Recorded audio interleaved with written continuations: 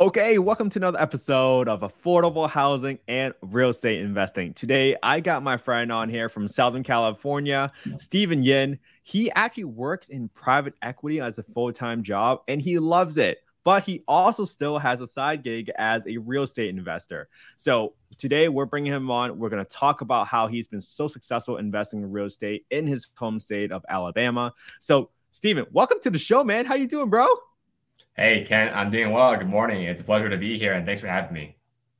Yeah, man, dude. When I first heard about you and I heard you were investing in Alabama, I was like, oh, you're one of the first guys I know that's investing there, and you happen to be from Yeah, there at the same time and be from that's there. right. So I That's right. always love learning about new markets and especially markets that I'm not particularly familiar with. So why don't you just give us a Right. little bit about some information about your background and how you even got into real estate investing and affordable housing?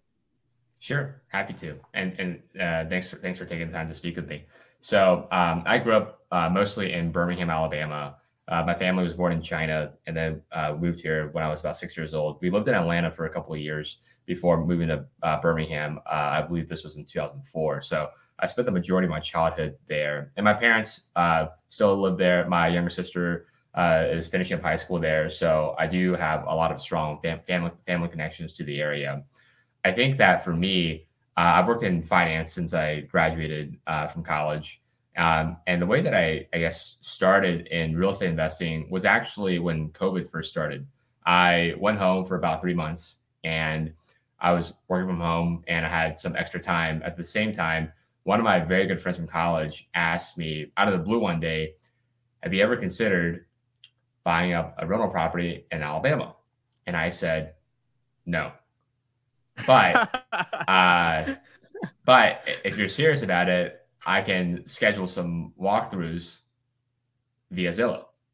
And so he was serious about it, and we wanted to do something that was affordable for us, but that also would cash flow quite nicely. And I think we must have toured, or I toured on behalf of us, gosh, 10, 15 properties. And we settled on one. It was competitive. We The ask was for this 3 bed 1 bath in a lower income part of the city. It was, I believe, $54,000, and we negotiated it down to 48, and that was our first house. And we've since changed partners. One of my current partners bought him out when he wanted to liquidate. So we sold the house. It, believe it or not, has cash flowed every month. There is minimal maintenance. The tenant always pays on time, as does, of course, the housing authority, which issues the Section 8 voucher. And it's been a great investment for the past, I would say, almost 3 years. I want to caveat that by saying it's not the case with every single property, especially in affordable housing, because there are issues that come up, whether it's maintenance, getting the getting the house certified by the local housing authority, and of course, issues that come up out of the blue, whether it's ADA access, HVAC breaking, mold, or anything else that can happen, but that you don't think will happen. It's going to happen. So, Dude, uh, dude. All affordable right, housing hold is on. not for the faint of heart. Props to you first for talking to your friend about a business. Because how many times, I don't know where listeners' experiences are, but sometimes we're always at the bar and we're talking with friends and everyone always has a crazy business idea, but it Right. usually never goes anywhere. Right. You actually took that idea and said, all right, let's actually go explore this. You took action right away. You Right. found 10 to 15 properties you toured, and then you also negotiated down your first property as a newbie. Like, wow, dude. Like, sometimes people just like, okay, this is the listed price. Like, let me just go for it. But let me pause here, and because Right. everybody always asks me this question: how Yep. did you negotiate your first partnership with the deal? Because you already had a partner for the first deal, and then you also had another partner to bottom out. People always ask about like how do you structure it, those type of Yeah. transactions. So can you give us some examples of like tactically how did you structure that, and Sure. obviously how did you guys end that partnership amicably? Sure. Yeah. So Just to be clear, my first partner and I are very, very good friends. I went to his wedding last year. The reason why he um, wanted to liquidate is because he and his wife were moving to Europe, and so they wanted to move a lot of their assets from the U.S. To a state where it was more liquid, which made sense to me. So the way that we structured that partnership, as well as my existing one, is um, we just started literally an LLC. We structured it as a partnership where each person, each party, me and him, would be accountable for 50% of the expenses, and also can enjoy the benefits of 50% of the revenue. So it was a very simple, clean structure. And we literally went onto the Alabama Secretary of State website and filled out a form in 20 minutes, paid the registration fee, and then we got a certificate. And then we went onto the IRS website, auto generated our EIN number, and then we found a registered agent where it's a $49 annual subscription fee to be our registered agent. And then we were in business. That was it. And then to answer your other question, how do we make that transfer where my first partner got bought up by the second partner? It was a cash transaction where one LLC sold the house to another LLC. That was basically it. It was as clean and simple as you can get in terms of transferring someone's equity interest to someone else. If it were more involved, like if there were three people and there was unequal ownership stakes, then we may have had to perhaps hire outside counsel to help us determine what the optimal structure is. But for this particular purpose, it was quite simple. Oh, that's so cool, man. And I think you just made it sound so simple for so many people where Well, the everybody thing, overthinks it, yeah, overcomplicates it. yeah. The thing is, and this goes to one of your questions of what are some of the tactics that you want to keep in mind as you build your portfolio. You want to make sure that you have a great um, closing agent. I've worked with numerous different closing agents in the past, and they've ranged from being great to being not so great. And I think the key difference is making sure that they can get you an accurate closing document a day or two before you actually close. So that's something I always ask for, and the closing agent we work with knows this. Is 2 days before I'll say, "Can you send me a draft version so I can tick and tie the numbers?" And oftentimes I'll find something that's wrong, and I'll say, "Hey, per the purchase agreement, Section 8, Clause 2, I'm supposed to be getting this credit," or something like that. So it's really about paying attention to detail and making sure that the day of closing is two things should happen on the day of closing. Number one, you wire the amount to the bank. Number two, you sign the closing documents either in person or via Zoom or in front of someone, and that you can close successfully. You should not be negotiating what is on the closing document on the day of close. That creates a lot of unnecessary stress, and it's really important to just keep that in mind.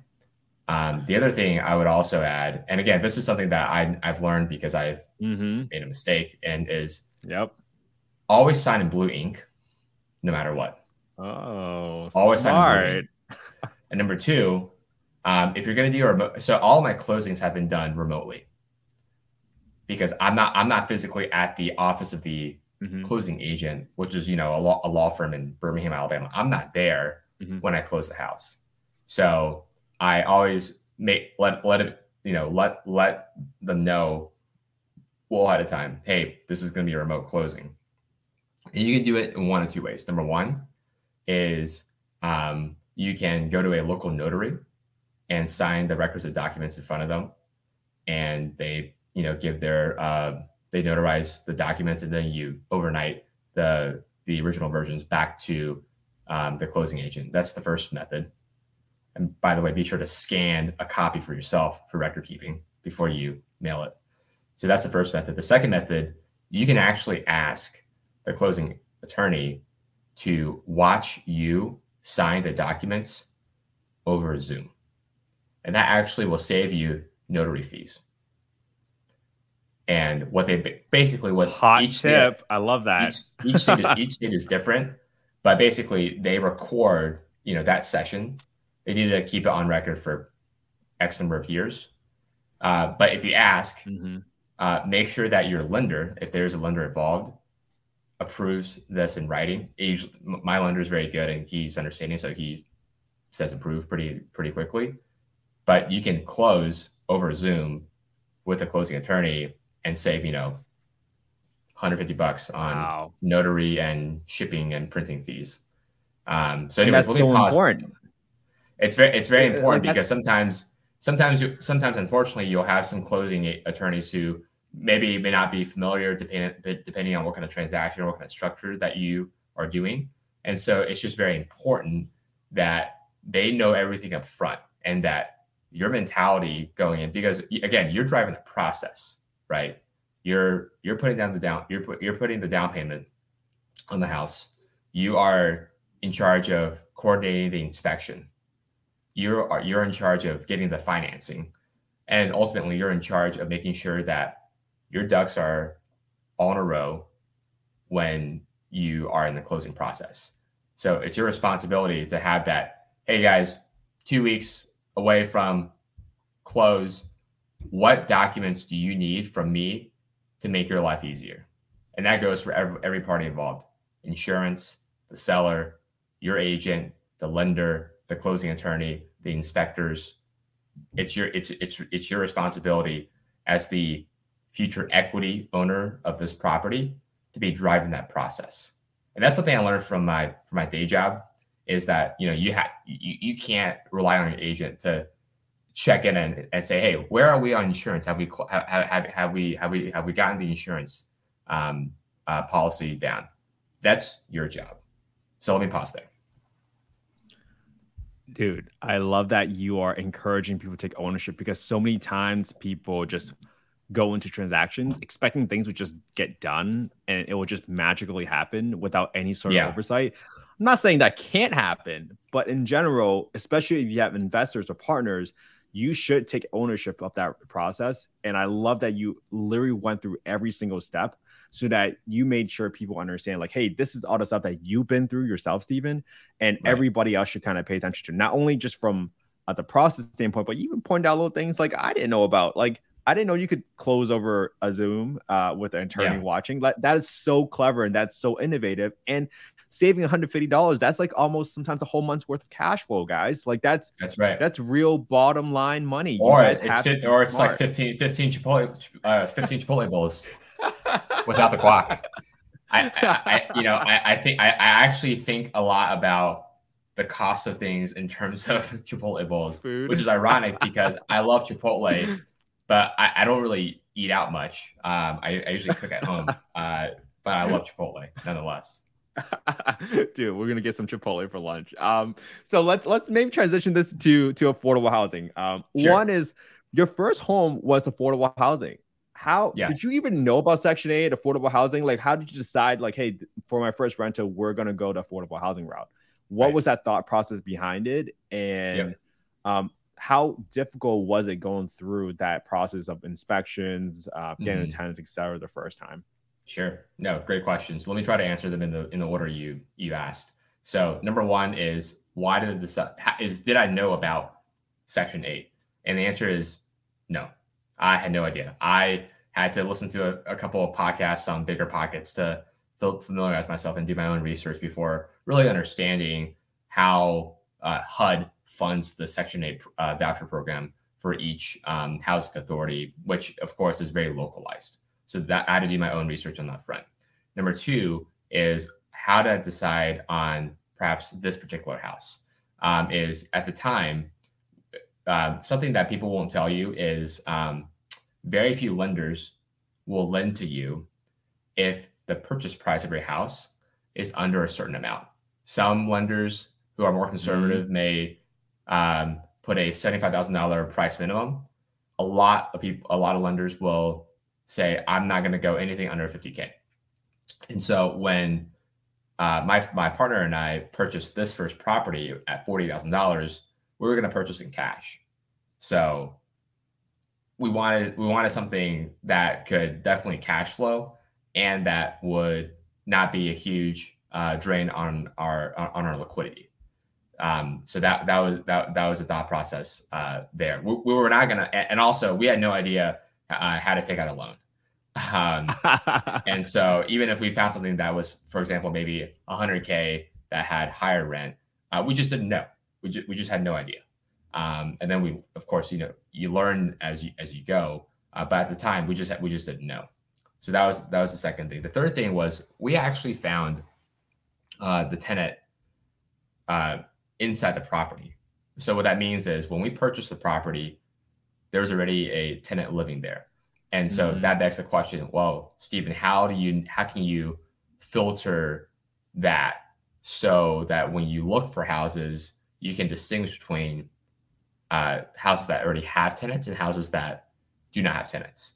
And really, the simple thing is on Zillow or Redfin, you go to advanced search and in the specific keywords, just type Section 8. And the reason why is because when realtors list properties with a Section 8 tenant, they will usually say Section 8 tenant living here at X dollars of rent per month. And so that it's a simple filter for you to find. If you don't want to find tenants yourself and you want to buy a property with a tenant already living there, that's a simple way to do that. I think those are most of the questions that you asked, but let me know if I missed anything. Yeah. So you found this. So it sounds like the Section 8 tenant was already living at this first property you bought. Did I catch that correctly? Oh, and you asked about inspection and whatnot. So I asked my agent, hey, do you know any general inspectors who are good? So I think it's pretty standard to ask for a period of 10 days after you execute the purchase agreement to give yourself time to do the inspection. At the time, we only did a general walkthrough inspection, and then we looked at the report, and then we went from there. Now what I do for every close is I do the general inspection, I do an electrical inspection, I do a roof inspection, and I do a sewer inspection. The sewer inspection is very important, and you and I talked about this briefly last week, because if you have a sewer issue, it is a time-sensitive and expensive thing that needs to be fixed. So if you're buying an old house, which usually is what a lot of affordable houses are, oftentimes they may have lead pipes. Okay, if you want to replace lead pipes, it's a whole process. You have to get a permit from the city to dig up dirt and then replace lead pipes with PVC pipes. That's a very expensive process. And the thing is, you're not going to know unless you get a specialty inspector there to put his camera, down the toilet and understand what the condition of the piping is. So, anyways, that's the inspection portion. And then as for the rent, that was already something that was negotiated by the housing authority. I will say, and we can discuss this in detail later. One of the things to consider for affordable housing is while you will experience very low to no delinquency risk from Section 8, you may experience challenges with having the housing authority pay rent at market value. And even if you follow their procedures in terms of asking for a rent increase, they may change the rules without telling you and deny your rent increase. So as an example, this property currently rents at about $775 a month. Not bad. The market rent is about $925. And when I say we, I mean my property manager and I, we followed the procedures that Birmingham Housing Authority laid out to increase or to ask for a rent increase. And then because of one small technicality, they denied it. And so I told my property manager, hey, this time, January 2023 is when we should go back to, or when we can go back to Section 8 and ask for a price increase. Let's ask for this the week after Thanksgiving. And I put a calendar invite along with her to remind ourselves, hey, Monday after Thanksgiving, we're going to the housing authority and we're asking for a market rent increase. So it's important to stay on top of things. Now, was that technicality because of timing? Because you missed a deadline, like it has to be within 60 or 120 days, whatever that. Oh, we made a 60-day timeline. It was something about how it's actually based on another date, so that it was within 30 days as opposed to 60 days. I'll need to check back on the email chain to tell you the exact reason, but the point is, each housing authority is very different. They have their own rules and they have their own idiosyncrasies. And oftentimes it can be not difficult, that's not the right word. It can be challenging to work with them, especially for organizations that are understaffed. So it's very important to be ahead of the game and to take whatever rules and regulations they have, and then to bake in even more conservatism and say, okay, they said 60 days, let's do 90 days internally. So that's something to just keep in mind.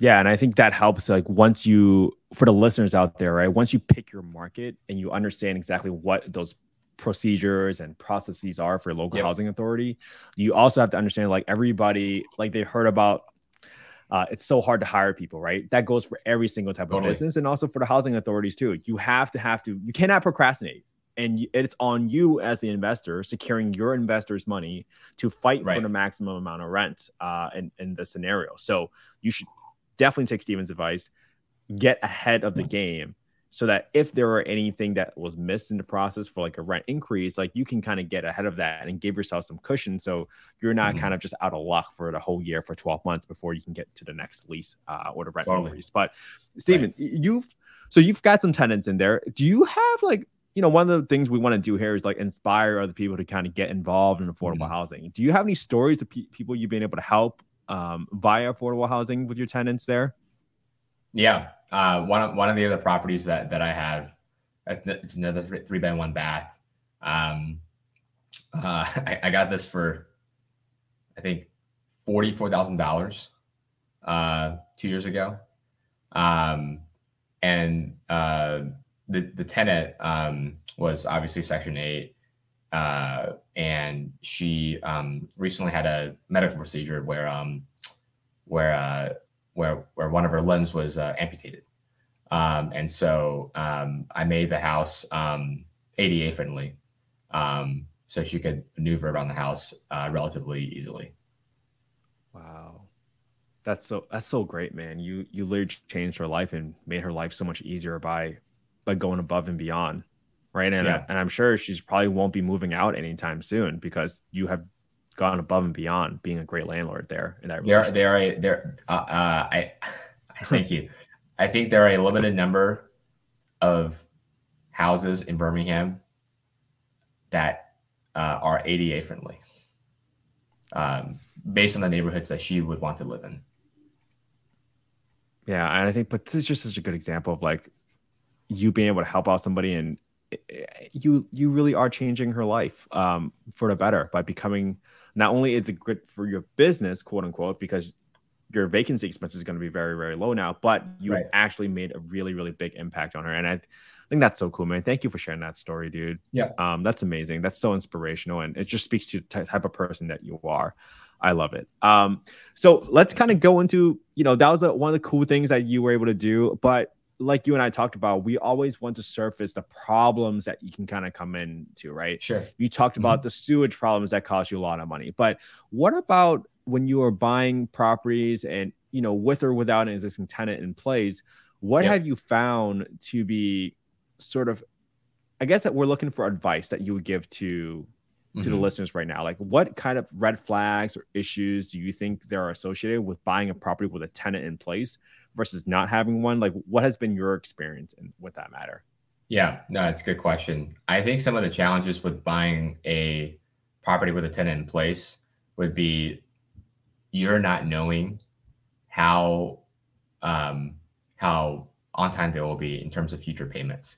Of course, you can add, you can ask for the rent roll, and I think that's helpful to a certain extent.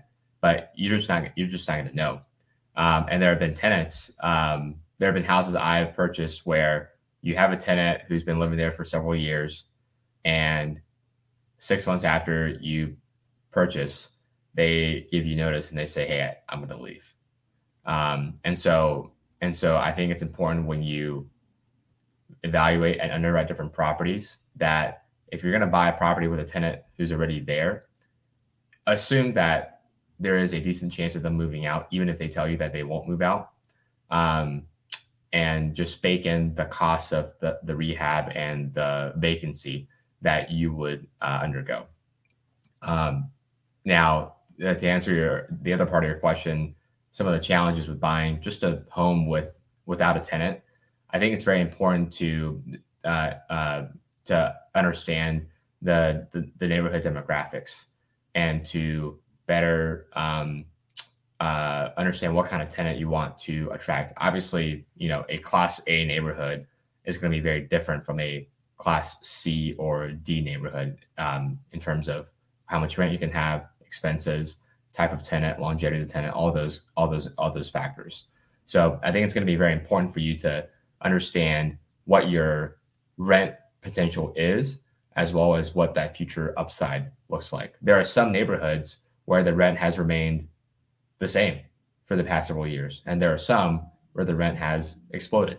So I think I think you should underwrite in such a way that you should not assume any rent increase to be to be conservative with your estimates. But I think it's important to just have that in your mind of how much more rent you can get on an annual basis.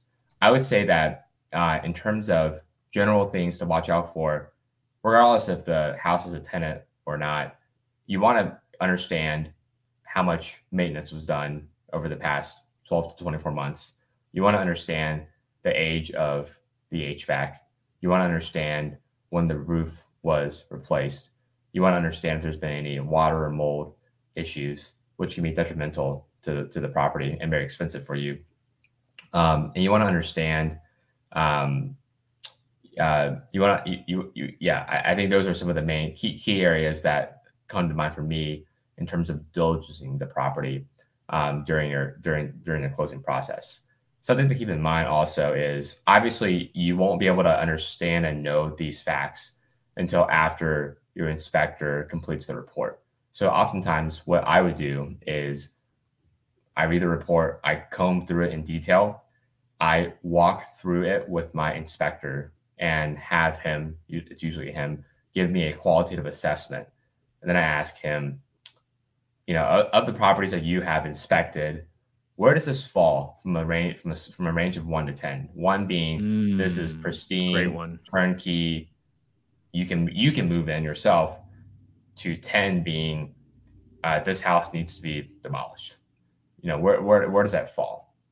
Just to get a better feel for um, what that looks like. And then if I discover issues such as, oh, there are holes on the roof, which means I need to replace them with I need to replace the shingles, which is going to be expensive. I would go back to the seller through my agent, and I would say, hey, this is an issue that I found, and a rough estimate of the cost is, 10 grand or whatever the amount is. I like either number one, for that to be baked into the purchase price, or number two, to have you fix it beforehand. And by the way, that's happened before where I would find an issue and I would have someone fix it beforehand. You typically want to lower the purchase price. Um, why is that? Number one, you have greater control over you fixing it. Sometimes people will do a shoddy job of fixing with their GCs and then call it a day. So you want to that's part of your QA/QC process. Number two, by lowering the purchase price, instead of having them fix it, you put less money in, and the amount of debt you have to take out is less, which means your overall cost basis is less. So just keep that in mind. Yeah, and you get lower property taxes at the same time. Yep. And it's like, guys, for the people listening, you have to get creative on how you make something a deal, and you got to consider all elements of it, right? It's by lowering the purchase price, lower debt, lower interest, and at the same time, you get lower property taxes. That all affects your monthly cash flow, and it's about how much you can squeeze out into the bottom line there. So that's all great advice, man. And again, like one of the things we always talk about is like, hey, what type of horror stories do you have that you can kind of share with us about your real estate investment careers, particularly with tenants? Because you and I talked about the stigma with Section 8 of affordable housing is that it's always gangs, drugs, drama. What type of issues have you run into it, and how have you dealt with those issues? Sure. So I'll tell you one that I'm dealing with live right now. This was a 2-bed, 1-bath property that I own. We got it, a partner and I got it for very cheaply. And there was a tenant there. She vacated the property. I would say last September. We put in about $6,000 of rehab and renovation to make the property rent ready. We rented it out to another tenant who had been paying rent on a pretty consistent basis. And when he had a steady job, he had a pretty clean track record of paying on time. And I think around Christmas time, he asked for he put in a request saying that his heater wasn't working. And mind you, this house is a 2-bed, 1-bath. There's 2 window units as opposed to central AC. So we got someone out there. AC heater was working just fine, and we charged him for the trip because the AC was functioning properly. He refused to pay for the trip charge, and then just stopped paying rent. And then he just vacated the property. So now the property is vacant. And last week we just found that both of the window units were missing, as well as the bathroom vanity. And there was no sign of a break-in. And so our best guess is that this tenant took both of the window units and the bathroom vanity with him as he vacated the property. My God. And on top of that, as opposed to going to us and understanding some of the issues that he was having so that we could help resolve them, he went to the city of Birmingham, and the city of Birmingham issued us a notice saying that the house was not up to code. Now, that's actually not as big of a deal as it sounds like. Basically, what you need to do is you need to get a specific scope of work from the city: electrical, plumbing, heating, etc., and make sure that you exactly finish that scope of work and have them certify it. So it's not as big of a deal as it seems, but it basically means that this property is not worthy of someone living there. But that was also an area of frustration where basically now we need to replace both window units, replace the bathroom vanity, spend some money to get the house up to code, and then look for another tenant. Wow, man, that can be frustrating. And was this a Section 8 tenant as well? No. There you go. The gentleman was in, ironically, law enforcement. Oh man, that's kind of crazy though. Like, but these are issues that newbies, you guys will probably run into someday. If you are truly engaged in real estate investing, like everybody says, it's only a matter of time, when you do an eviction, right? And you will run into issues like this. But in this case, Steven said, hey, look, this is what happened. Someone stole my AC unit, someone stole my vanities, and all of a sudden the building department says it's no longer habitable. But at this same time, it's just about, hey, just keep problem solving it. When problems come up, just look for how to solve it. And in this scenario, you just got to scope of work, and you just got to kind of just check the box off the checklist, and then time to kind of move on. So that's why it's something that I love that you shared this, because people always think about, like, well, what if something goes wrong? What if someone robs my apartment? Well, this just happened to Steven. And guess what? He bounced right back from it, and he's still alive, right? It's not life or death situation. So by removing that fear, I think you just kind of encourage a lot of people to think about, like, hey, if X and X happens, I can just kind of come back to this interview where Kent talked to Steven about that situation, and now I know exactly what to happen, and I no longer need to be scared of it. So thank you, dude, for sharing that advice, man. That's awesome. And I would say, and by the way, I would say two things to sort of add on, Kent. Number one is assuming that you work with a property manager, I think it's important and helpful to check in with a property manager on these kinds of longer term work streams. So I laid out in a very clear email to my property manager. I said, these are the houses that are experiencing issues. Here's the scope of work. Here's a timeline. And here's a path to resolving these issues. And it's important to check in with them maybe not every day. That's excessive, but that's draconian. But it's important to check in with them maybe once every week or 2 weeks. Hey, where are we on this rehab? Where are we on finding the next tenant? Where are we on making this fix? Those kinds of things are going to be important and helpful for you as the landlord and as the equity holder of the house. Number two is a lot of times some of these fixes can be quite expensive, several grand, as I'm sure you probably have experience, Ken. So it's important. It's important for your cash flow to negotiate a payment plan with the contractor. So as an example, one of my properties experienced a sewer issue where essentially the tenant cannot use the bathroom. So that's a serious, time-sensitive, must-fix issue. The total cost of that was, $7,000, I think. Okay, well, I didn't want to just put in $7,000 at once. That just didn't make sense to me from a cash flow perspective.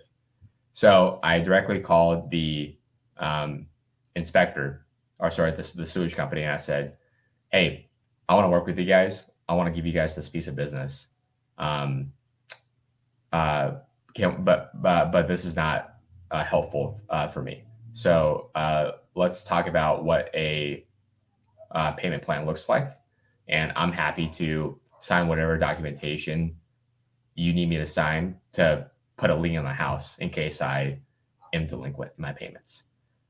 So we negotiated. Basically, I said, if you will let me pay this over 6 months, I'm willing to pay you a grand total of $7,300 in 6 months, in 6 equal increments, starting on this date.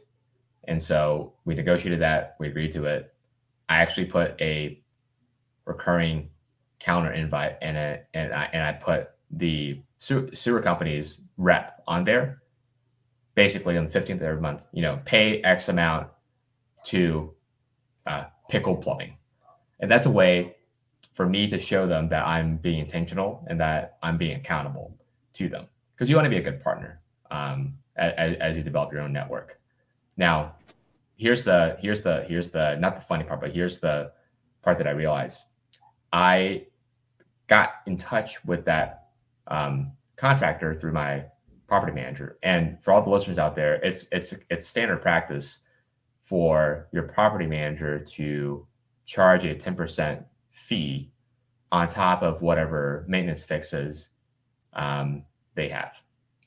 I asked the sewage inspector, I asked Pickle Plumbing to invoice me directly, as opposed to going through the property manager. If I had gone through the property manager, number one, it would have been 10% on top of 7K, which gets you to 7,700. And number two, I wouldn't have been able to pay over 6 months in 6 months in installments. So by actually going directly to the contractor, I was able to pay in installments, and my total cost is $7,300 as opposed to $7,700. So net, I saved $400, and I got a better payment plan.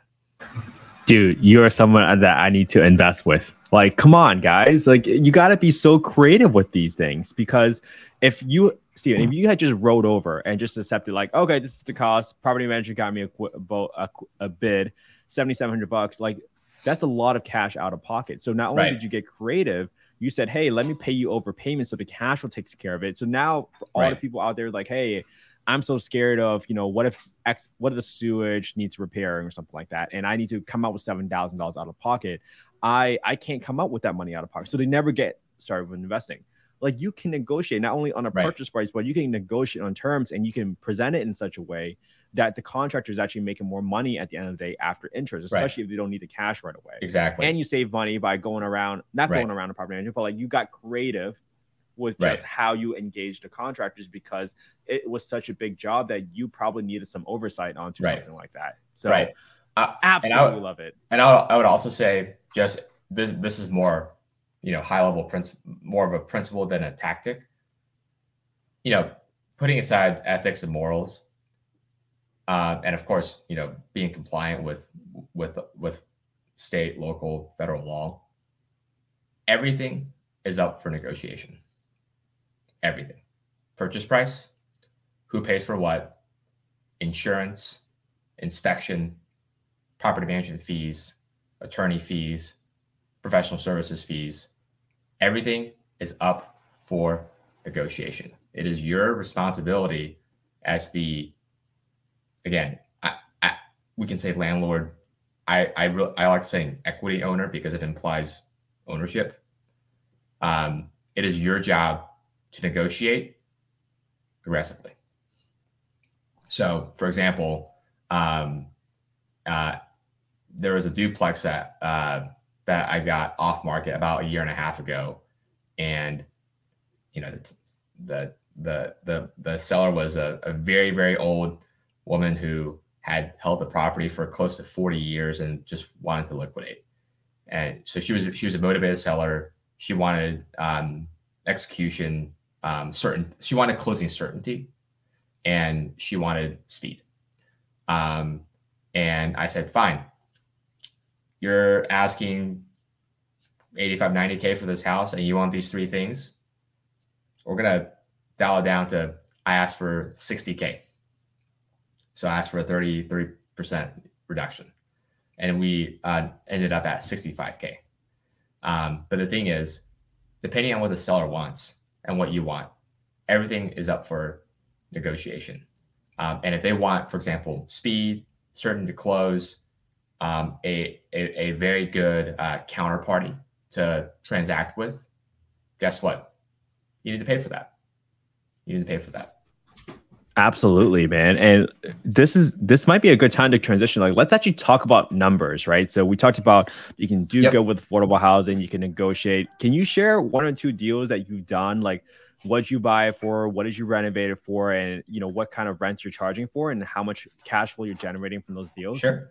Yeah, happy to. Let me actually on a separate screen. Let me just pull up that. I know that this is going to audio, so let me just read out some of the numbers as we go along. Yeah, love it. So let's talk about this duplex in particular. So this duplex, it's call it 3,000 square feet total, so 1,500 per unit. I was able to get this at $65,000 as I stated beforehand.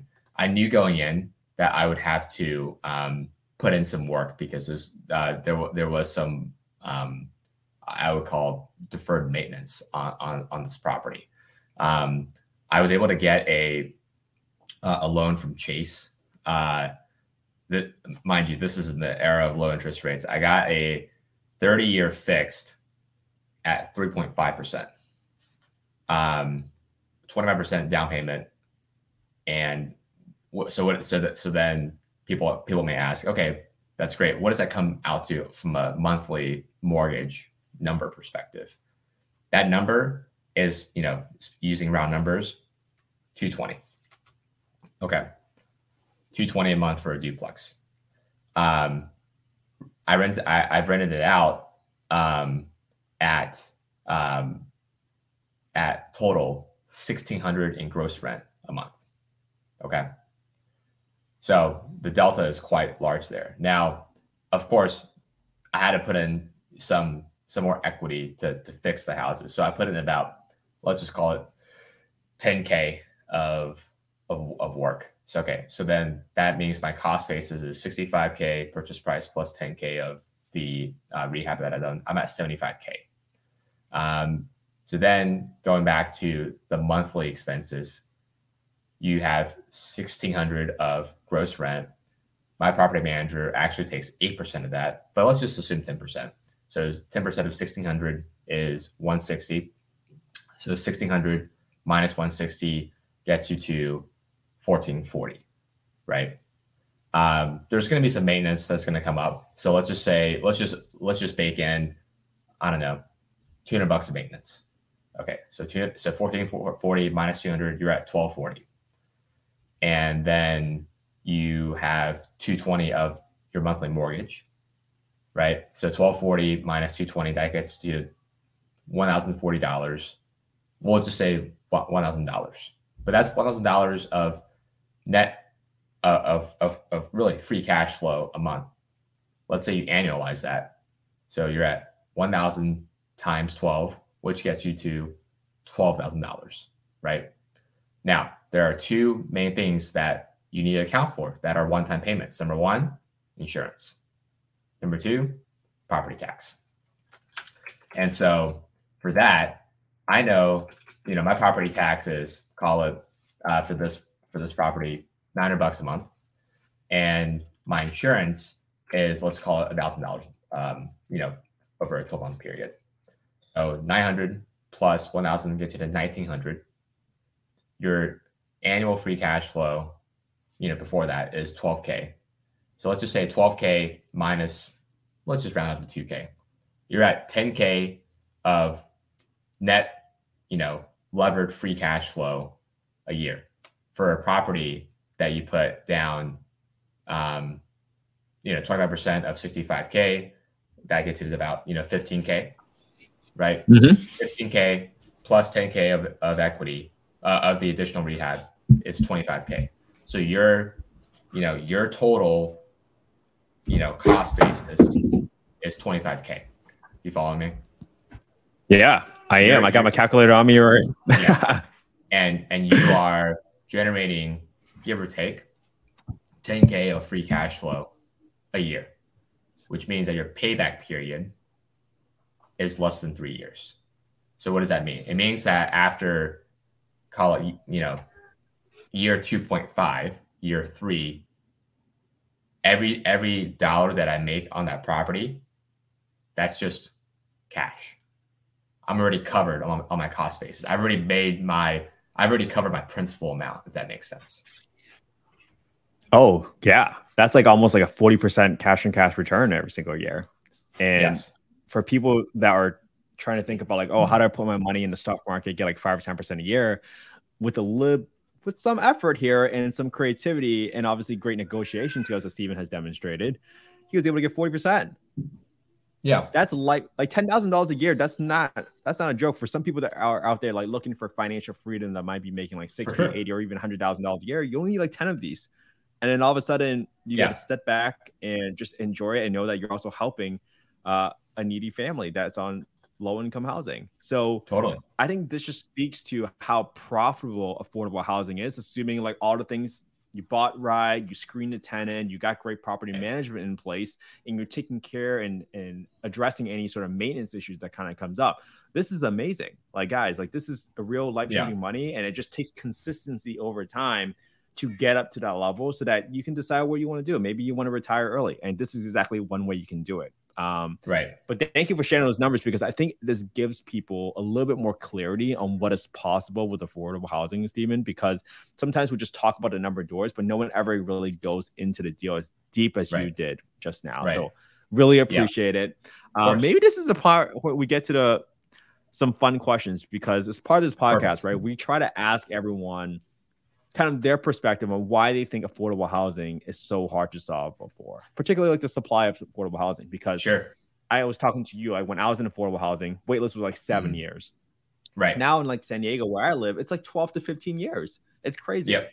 But for some reason, it's not coming down. The waitlist isn't coming down, and there's still a great lack of supply of affordable housing in the country. So I'm curious, why do you think affordable housing is so hard to solve for? And if there were like one or two things that you think we should be focusing on as generation, what might them be? Yeah, that's a great question. I'm certainly no, housing expert by any means, but I'm happy to share it anecdotally based on what I have read and learned. I think that there's really a few core issues that need to be resolved, that largely have been unresolved. I think number one is getting the supply of affordable housing up. I think that there are actually not. I know that there are many jurisdictions, cities, municipalities that love the idea of affordable housing and are not supportive of builders building affordable housing in their neighborhood. And so I think you receive a supply constraint because of that reluctance. And that shows in not getting permits and not making these permits in such a way so that it makes sense to the developer. Because the developer needs to make money too, and everyone who comes along with it. And if you're going to impose onerous permits and processes and bureaucracies on this type of process, then people will not be incentivized to increase the supply. So that's number one. I think number two is, and again, this is something that I've experienced as well, is the reluctance of landlords to rent out to Section 8 tenants. It usually comes with increased maintenance. They don't treat the home well or as their own. And if they are responsible for a portion of the rent payment, sometimes they are delinquent. And so I think those are some of the reasons that make it challenging for some landlords to really be motivated to rent out to Section 8 tenants. I think it's an issue that still persists and is not helped by, a lot of times, the housing authorities not willing to pay market rent. If you're choosing between two tenants, and let's say you need to do the same amount of rehab every year, why are you going to go with someone who can pay you $1,000 a month versus $700 a month? You're leaving $300 a month of gross rent every month, annualize that $3,600. You're leaving $3,600 on the table if you go with a Section 8 tenant versus a regular non-Section 8 tenant. It just doesn't make economic sense for you as the investor. And I think the other thing is, I think there's still some sort of negative stigma around Section 8. Putting aside the social aspects of that, I'm talking about landlord-tenant dynamics. I think that better or for worse, failure or not, I think some tenant groups have a reputation for not destroying properties, but for not treating them well. And I think that stereotype can persist, and it is a gating issue for some landlords. Anyways, those are some of the key things that, from my perspective, are really critical to address. Now, to answer the second part of your question, what can we do as our generation to sort of alleviate the affordable housing crisis or shortage, whatever word you want to use, I think number one is you need to build more homes, and you need to build it in such a way so that it makes sense to all stakeholders. I don't like to use the word shareholders. I like to use the word stakeholders. So what do I mean by that? It needs to make sense to the developer. It needs to make sense to the local government. It needs to make sense to the tenant, and it needs to make sense to the owner of the building. I'm sure there are other parties involved, but those are some of those are the four main ones that come to mind for me. And so, to that end, I think it's important to align, I guess, what I would call aligning incentives, so that everyone is trying to work towards the same thing for similar reasons. I think that's going to be probably the number one issue. And then I would also say I don't think HUD has a funding issue, and I don't think the Section 8 program has a funding issue. It's a long-standing program that has received consistent bipartisan support. So it's not an issue of funding. It's an issue of process and of educating local housing authorities about what the market rent looks like, and of improving the process so that they can partner with property managers and owners in a better way. A lot of times, if you do Section 8, you need to get extra documentation. You need to go through annual inspections. You need to jump through a lot more holes. And if you don't have a partner on the other side, the housing authority, if they are extremely hard to work with, then you're just creating brain damage for lesser rent, which to me doesn't make a lot of sense. So, man, thoughts there. But those are some of the thoughts that immediately come to mind when I think about affordable housing and some of the issues that still pervade affordable housing. Yeah, man, I love your response to that question. It was so structured and well thought out, and you laid out a few things that we need to just really raise awareness for, because there are so many things that it's such a big problem that you almost have to attack it from all angles. And I love your phrase of aligning the interests of all the stakeholders, because you do need everybody to participate in solving this problem. It's not just tax incentives from the government. It's also making the process easier, because guess what? If you make the process so hard, people are naturally going to shy away from friction in the process. It's kind of like the example I use, like, hey, why does Amazon try to get to 2-day shipping? Because they're trying to take away the friction away from buying products. There needs to be similar sort of best practices that we carry forward to affordable housing that makes the process a lot easier, so that it doesn't take forever to get zoning, get permits, and you also don't get the market rents that you're looking for. You can't have it all. You can't make it more difficult and give less money away, and just expect people to do this out of just the kindness of their hearts. There needs to be a little bit more incentive there. So I love all the examples you've given, man, Stephen, and I love that it's based off of your experience in this industry of investing. But, like I said, thank you for what you do, because without people like you, I would have never had a stable home kind of growing up without affordable housing for my family to grow up in, and ultimately for me to grow up as a kid. So thank you for what you do. Stephen, this has been an awesome conversation, man. You given such great tactical advice, so much value packed into this episode. Dude. I can't thank you enough. But dude, what's next for you? What if people get in touch with you if they want to learn more about you and your investment journey? Sure. Yeah. Happy to chat. So I think the best way for people to get in touch would be really through LinkedIn. I'm not super active on social media. I don't have Instagram. But you can find me Stephen Yen, STEPHEN, and then YIN Yen on LinkedIn. I think that's the most direct way, and I believe my email is listed on there as well. So if you want to chat through or connect through email, then happy to be in touch that way. I think that property is the most time tested and the most accessible way to create generational wealth for anyone who's willing to roll their sleeves and put in the work and to be judicious with their money. I think when you look at past examples, whether it's the big developers like Stephen A. Ross or Sam Zell or any of those other names, I think what you find is that a lot of them started off, it's not like they started off with $1 billion of cash in their bank account. That's not that was not their origin. They put in the work early on, and obviously they're now reaping the rewards. That's something that I hope to also do slowly.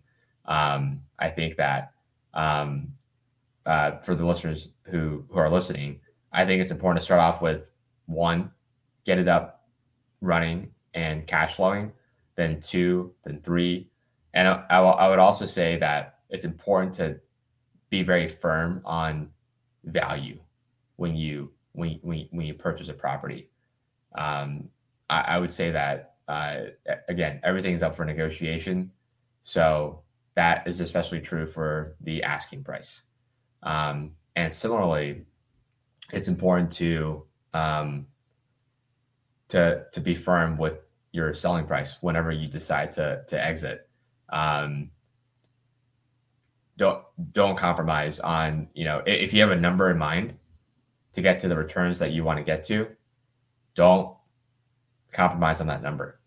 If a number is not reasonable, then that's a different conversation. But if someone is lowballing you as a seller down the road, you need to be firm. And especially it's especially important, I guess, for myself and for you who have partners, friends who are co-investing with you.